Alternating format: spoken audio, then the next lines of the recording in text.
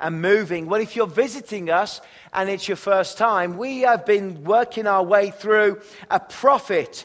And we started off with Hosea, looking at the story, a rather uncomfortable story, I have to be honest. The prophet Hosea is a story of a prophet who marries a wife, who is adulterous, who is a harlot, who goes off and lives with other men, who is sold into prostitution, who is purchased back by a loving husband, prophet Hosea, and God's redeeming love is never ending. God's nature is to pursue us, to love us, and to reach out for us. Then we looked at Joel, and of course Joel is that great message to Judah about God's judgment, about God's power, about God's coming. And yet in the middle of this there is hope. That there is always hope to turn our hearts towards God. And the ruin and the years that the locusts have eaten, those experiences that we see in our lives, and understand that God can renew our lives, that God can make a difference in our lives, and He can move in power. So we're going to talk about Amos's mission this morning for a few minutes. If you really want to sum up Amos, as you think about Amos, it's to do with failure. I don't know if you've ever failed, or you've had to tell somebody bad news. Maybe they've applied for a job and they didn't get it, and you were the person responsible for telling them the bad news. Maybe you have gone for an exam and you got the news that you have failed and you did not get the mark that you hoped for. I've had that experience. Not very often, but I truly have had that heart-rending moment when bad news was delivered to me that I had not succeeded, mainly when I was a young man at school. And we had tests. And I remember one test in a particular school, I was there, and it was the chemistry test. And I realized that there was something wrong as I sat down and looked at the paper and realized that I really had no idea about anything on the paper. I knew I was in trouble. I looked at this, it might as well have been Cantonese. And as I looked at it, I thought, what is going on? I have no understanding. I have no connection. Oh, no. Anyway, I faked it to make it. And I sat there and I wrote. And then the teacher, chemistry teacher, Mr. Kling, gone. Mr. Kling, as we used to call him, came in and in our form room would post all of the results.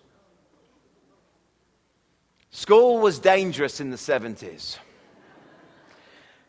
Posted on the wall, and I'd look at this, and so we'd all gather around, and he would post it, and I guess it wasn't photocopied back then, but it was like in alphabetical order. Anderson. Andrew Anderson. His parents were into alliteration. Andrew Anderson. 96%. Well done, Andrew. I hate you. A. B. Baker. A lot of bakers in England. Baker. 61%. That's better.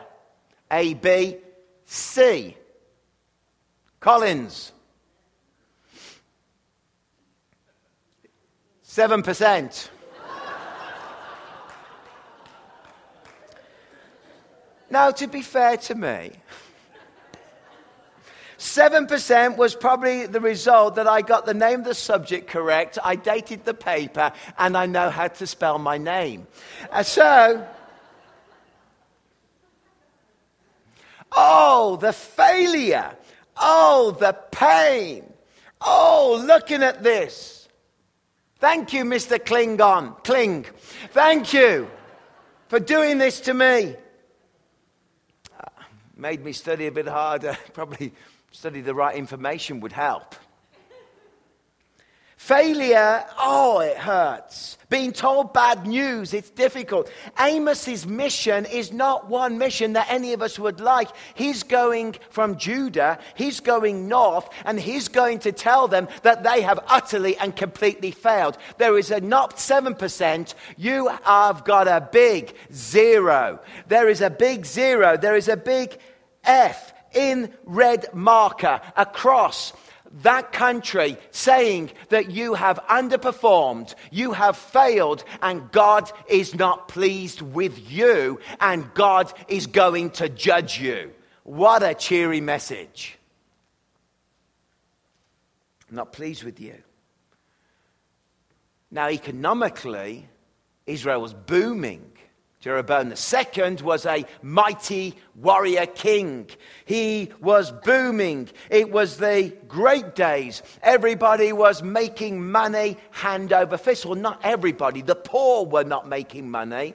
The oppressed were not making money. But the middle classes, they were booming. It was the nation to live in. Have you ever wondered what is the most successful, most perfect, most desirable country in the world to live in globally today, according to the research that I did? You wondered about that, don't you? Well, apparently the greatest country where people have the most satisfaction, where justice, where people enjoy, where entrepreneurial, where life is good, that is rated number 1 in the world, is Switzerland. Number 2, Canada. Oh, we're pretty good, aren't we? Number 14 is England. Number 4 is the United Kingdom. I had to put that in. They are wonderful countries because of safety, because of education, because of health, because of the economy, because of the growth, because of all that is taking place. And of course, Japan is in there, and of course, France, begrudgingly, because of their football team. Number 3 is Sweden is in there. Of course, Sweden is there. We love the Swedes. They gave us ABBA. It's fantastic. But this is a booming country that is seen as a place to live. And yet God says to them, I'm not pleased with you, Amos. And Amos, I want you to go and preach. And Amos, I want you to go and share. And Amos, I want you to go there. Now, I struggle with Hosea. It's just a bit strange story. I understand it. We have no understanding of Joel, of who he was, but Amos. Now, I like Amos. For those of you who are in business, for those of you who are marketplace leaders, for those of you who love, let me tell you about Amos. Amos, first of all, it calls him a shepherd. He lived 10 miles south from Jerusalem. He lived in a small village, and there in that small village, in what was rolling hills, I guess not dissimilar to some of the areas around Kelowna when it's dry and barren in the heat of the day. It has that feeling, and there he would be a shepherd, and also he cared for olive trees. The Hebrew word for shepherd is not the normal kind of bog standard shepherd. This is a leader of shepherds. This is an owner of shepherds. This is a businessman who has his own business, who has his own industry, who has employees around him, who has a kind of middle-class agricultural environment. He's 10 miles away from Jerusalem, far enough to keep out of the mad politics of Jerusalem, but near enough to get to the temple to be at all the festivals.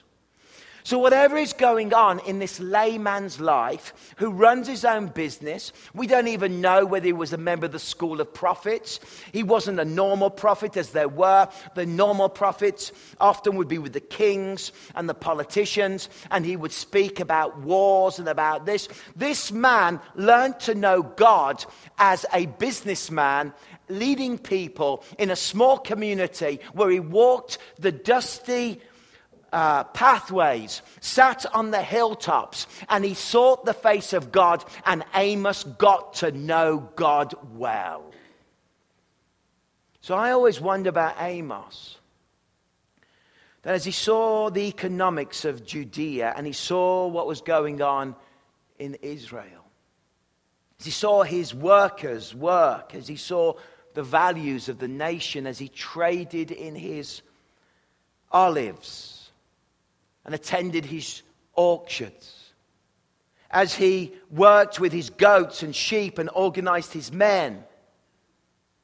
This marketplace leader, this professional, this middle class, not part of the elite, but certainly part of the prosperous class, this man God got hold of and turned him into a great preacher, into a great prophet, and God used him. And God said to him, the first missionary, if you like, I'm going to send you from Judah, I'm going to send you to Bethel, and I want you to bring a message to them. Can you imagine he was sent off to travel north, take the journey to Bethel, load up his donkey, probably a Mercedes donkey. And off he went. And he went north. And as he went north, they waved him goodbye. What are you going to do? I'm going to preach in Bethel. What are you going to do? What are you going to tell them?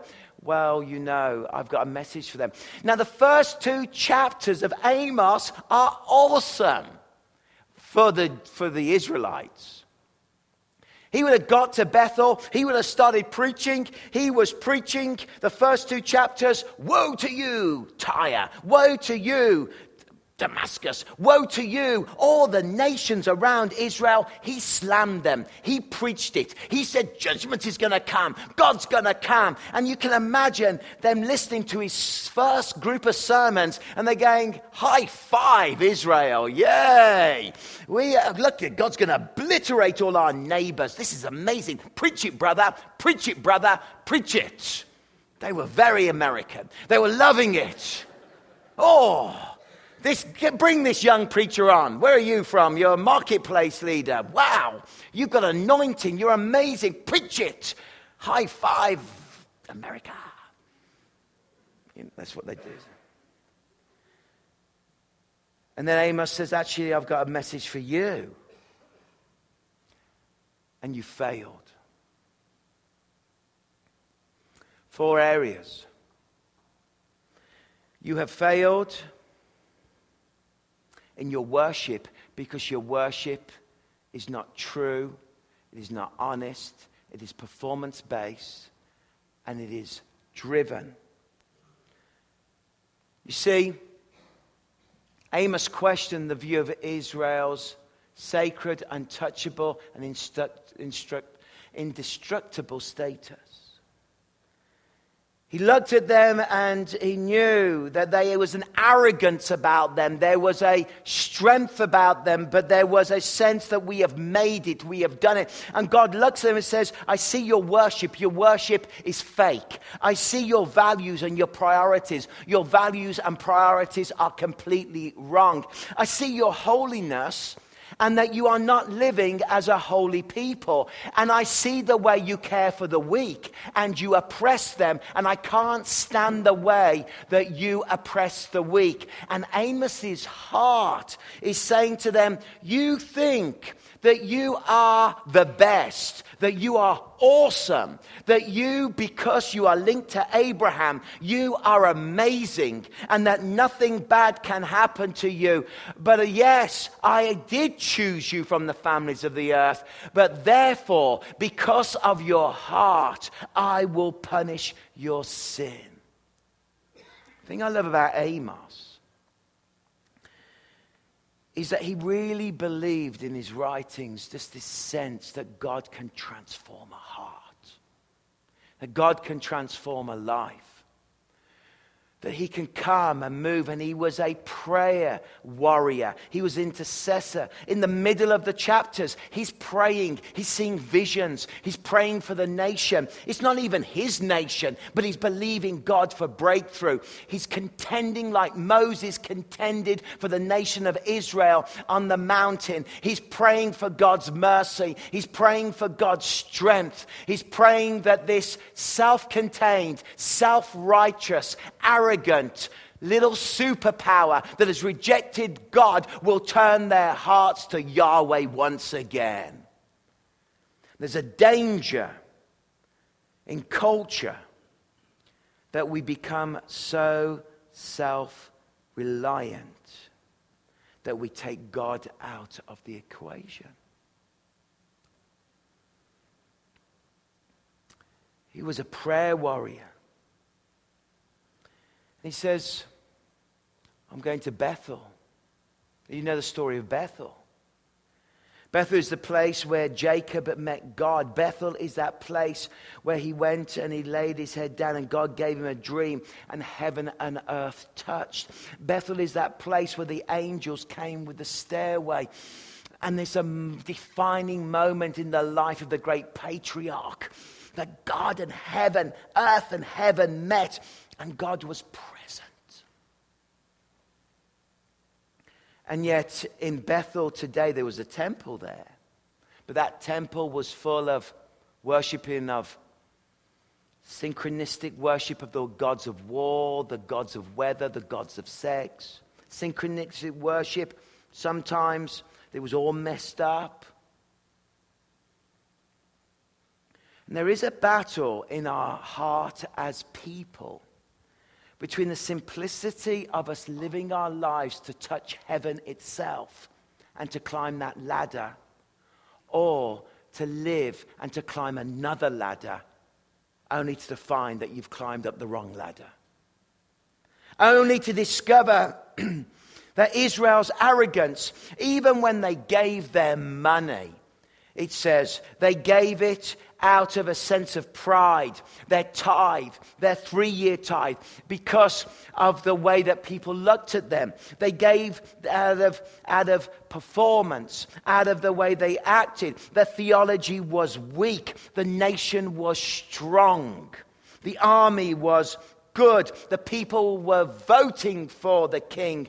The king was tweeting out and telling the world how awesome it is. And God looks at this and says, your values are all wrong. Look at your economics. I hate your economics. Look at your palaces you're building. Look at your scales in the marketplace. When the poor come to get their grain, you have weighed the scales against them. You are becoming rich with insider trading. You are becoming wealthy by oppressing the poor. You are treating people. Look at the rents, it says. Look at the houses and the palaces that you're building. I hate your palaces. I hate the way that you're doing it, God says.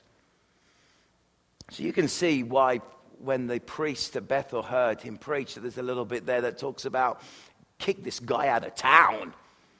I'm going to tell the king, we're going to get rid of you. Who do you think you are, you Judean? You olive farmer? You shepherd? Get out of town. I'm going to bring the king. But God says, look at you where you are. Look at the rents you charge. So the poor are being exploited. Look at what you're doing with the small peasants and their farming and the kind of cartels you are building. I hate the way that you are. So let's think about how they were. Amos questioned their untouchable, indestructible status. You only have I chosen of all the families of the earth, therefore I will punish you. He questioned them. There was a spiritual arrogance about them because of they were from Father Abraham. And they thought because they were family, therefore God wouldn't judge them. But you know what? God doesn't have grandchildren. Your relationship, their relationship, it's about today. What is your relationship with God like right now? He probes the true nature of their worship. Whether they're genuine turning to God or something different. He probes that. Go to Bethel and sin. Go to Gilgal and sin yet more. Bring your sacrifice every morning, your tithes every 3 years.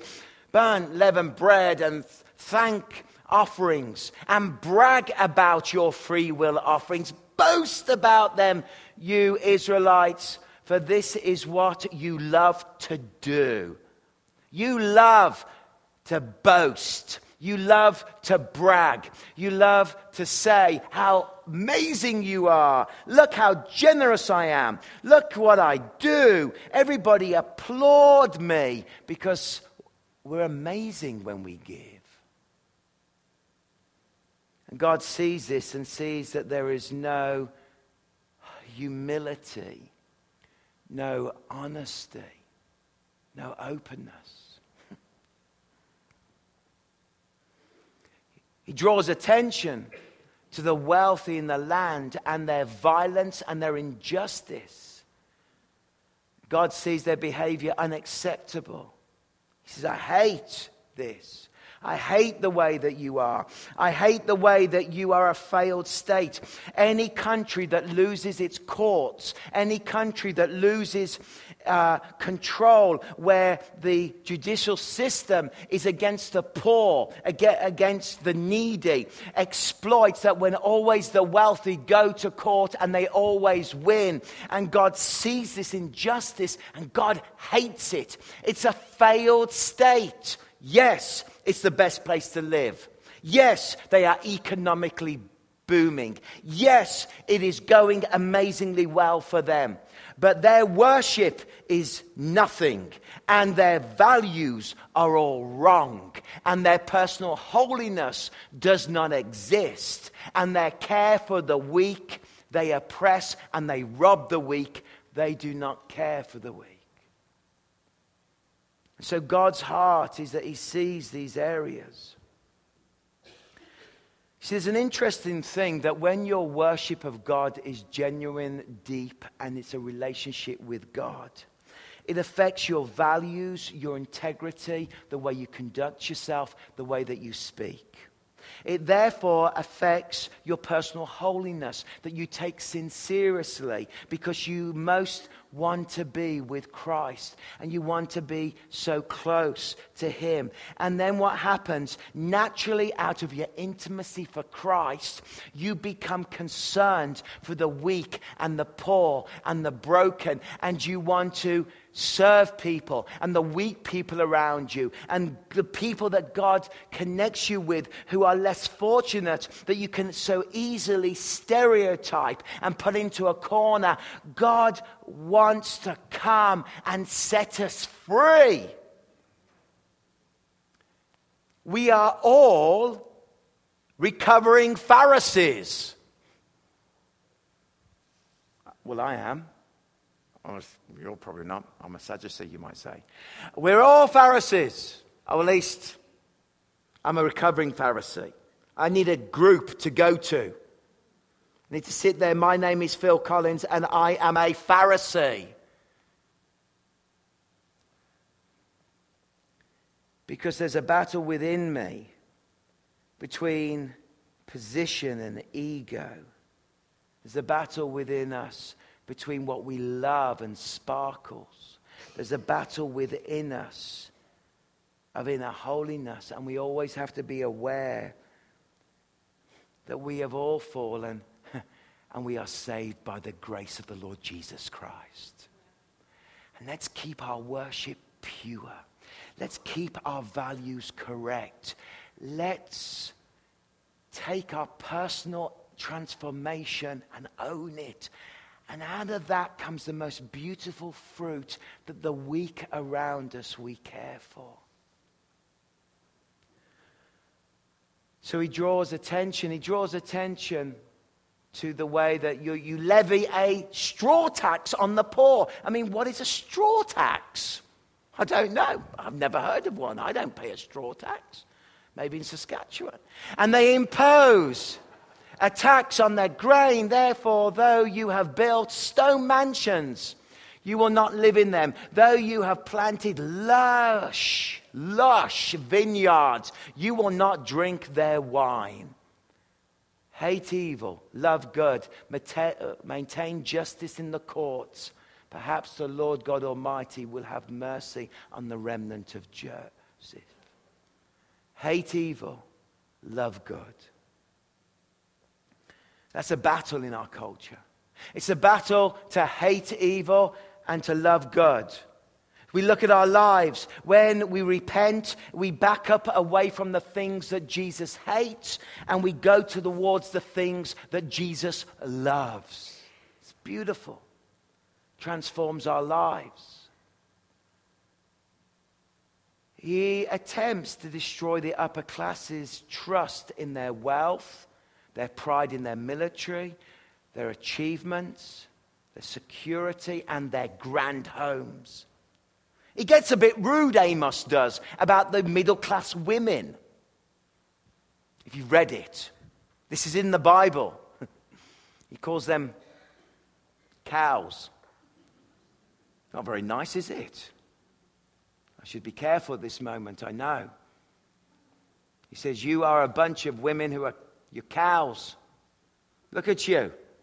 Look at you, cows. You lie on your beds adorned with ivory and lounge on your couches. You dine on choice lambs and fatted calves. You strum away on your harps like David and improvise on musical... They're very trendy, aren't they? They improvise on musical instruments. They're playing jazz. You drink wine by the bowlful and use the finest lotions. Clinique. But you, it's only one I know, but because Michelle used it, but you do not grieve over the ruin of Joseph.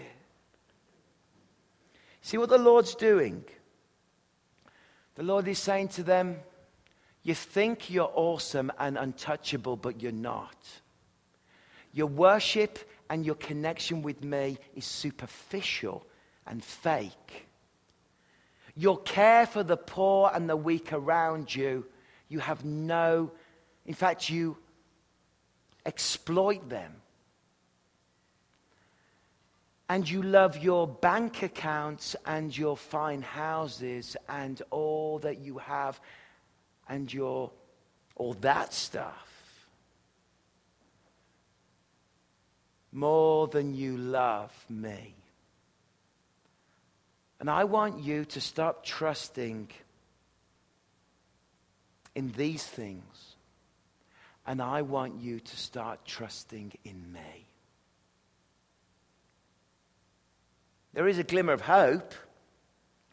He reminds everyone that the coming destruction of the nations of Israel does not mean that God's covenant promise will never be fulfilled. There's that view ahead that even though the reaper comes, he will be overtaken by the plowman and the planter, and new wine will drip from the mountains and flow from the hills. And that new wine came in the form of a baby in a manger. That new wine came in the form of the Lion of the tribe of Judah. That new wine came as God's presence from heaven itself came to this earth to win back all the nations, to bring hope, to bring the right values, to bring a true heart of worship in spirit and in truth, that our values would be the values of the kingdom of God, that we would be a praying people, that we would be a seeking people, that we would look more like Amos in our walk than like Israel, that first things first, I want to put God first.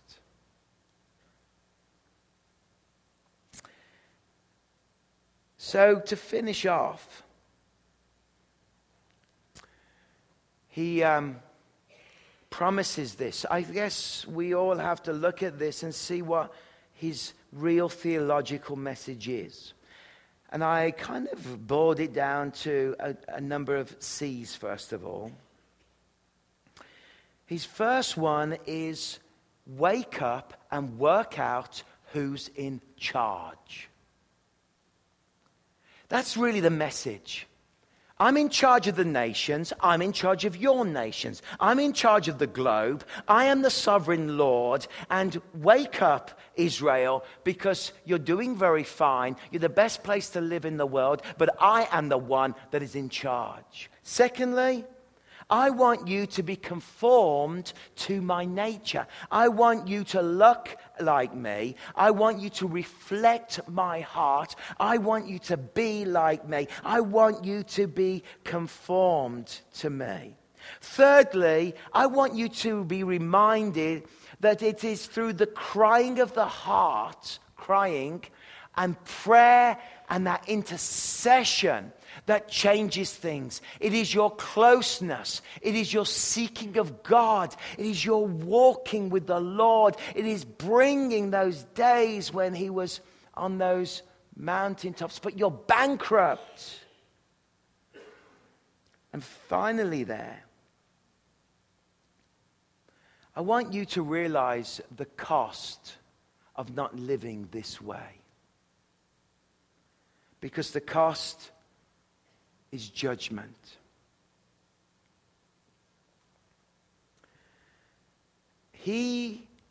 Amos is brilliant at taking culture, the current culture of Israel, and using it in his writing. It's very up close and personal. He looks at, he's not using grandiose terms and great pictures like Joel, locusts and darkness and armies. He's talking about towns and places and peoples and attitudes and values. He's talking about politics. He's talking about the nation. He's a prophet that looks at culture and says, I can communicate to you effectively, and this is the message. The church and Willow Park must not ever stop trying to strive towards being culturally relevant in terms of our communication, but not watering down the message of the Word of God.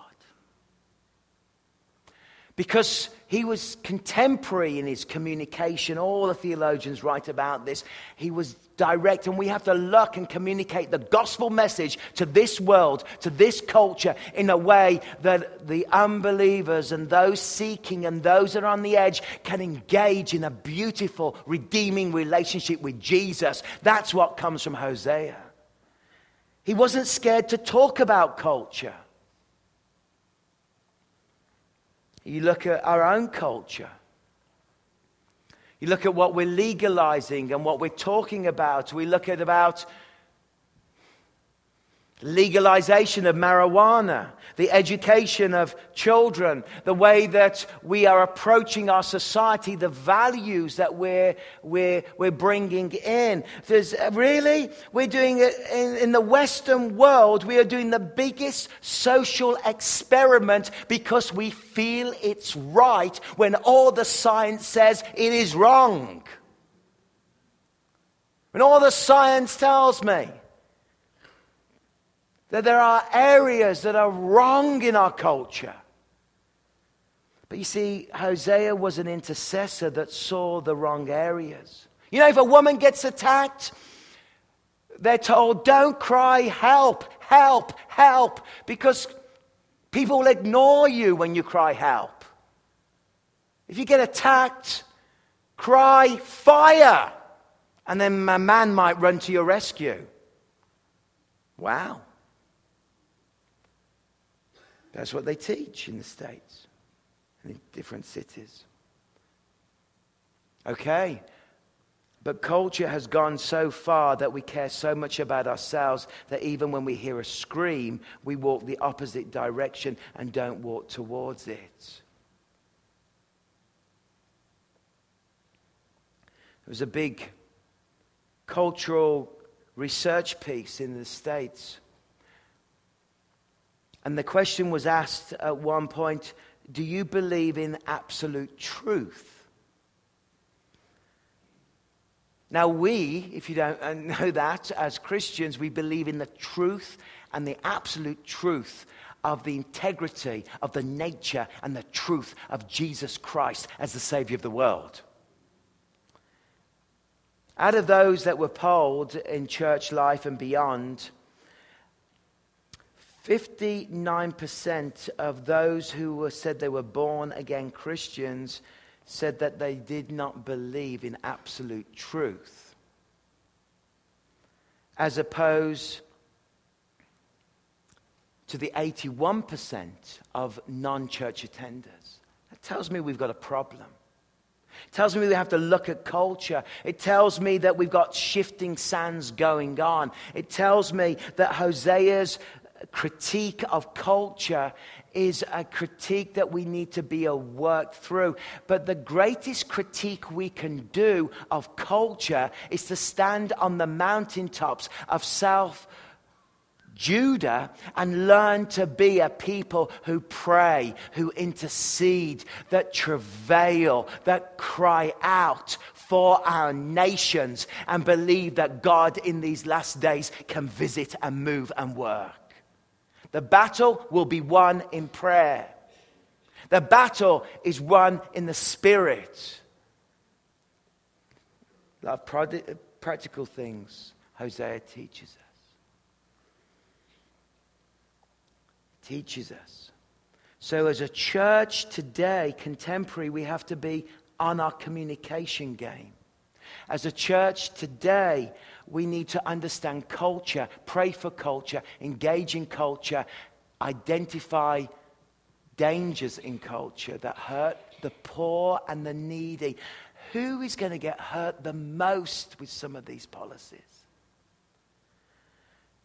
Then we have to build community, because when there's a broken nation, broken people look for a loving people, a caring people, a people that can connect. We still run the Hope Center every Thursday, not through the summer because we have these massive renovations, painting the church, new kitchen. It's awesome. But there are groups of people that tell us again and again, this is our only time we get out of the house and sit with other people once a week on a Thursday. When a church hears the prophetic cry, the church response is to pray, and the church's response is to build community. Include people, engage with people, invite people. Build your small group. Get involved. Because the very nature of building community within community and reaching out to the poor and the broken and those that are weak around us is God's heart for his church.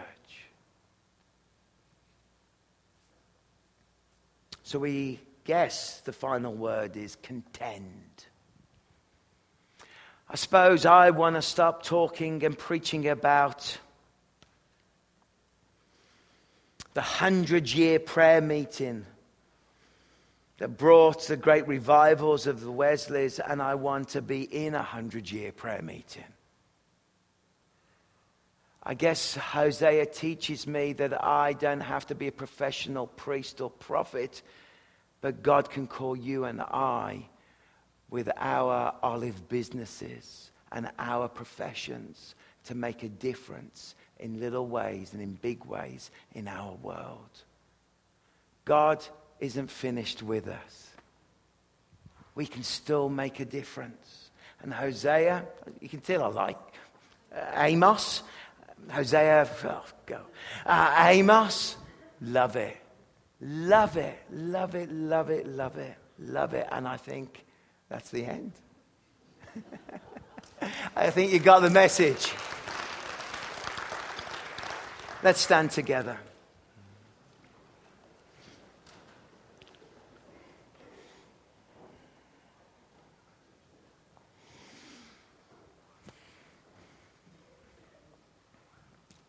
Heavenly Father, as we come to the end of this service, help us to take the next step in our lives. Help us, Lord, to ask ourselves the question, how is my worship? My intimacy? How am I walking with you? Lord, help us to identify where there are worldly values of this world that are polluting our lives, that we've taken on rather than values of the kingdom of God. And help us to see those values.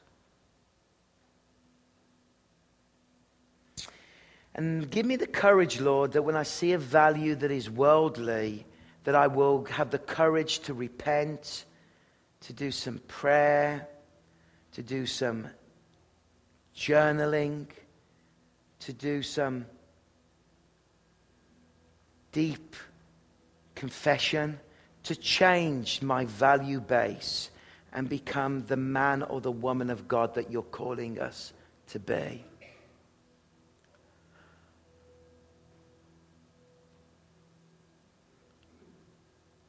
And I know as I do that, my personal holiness will be transformed. My personal walk.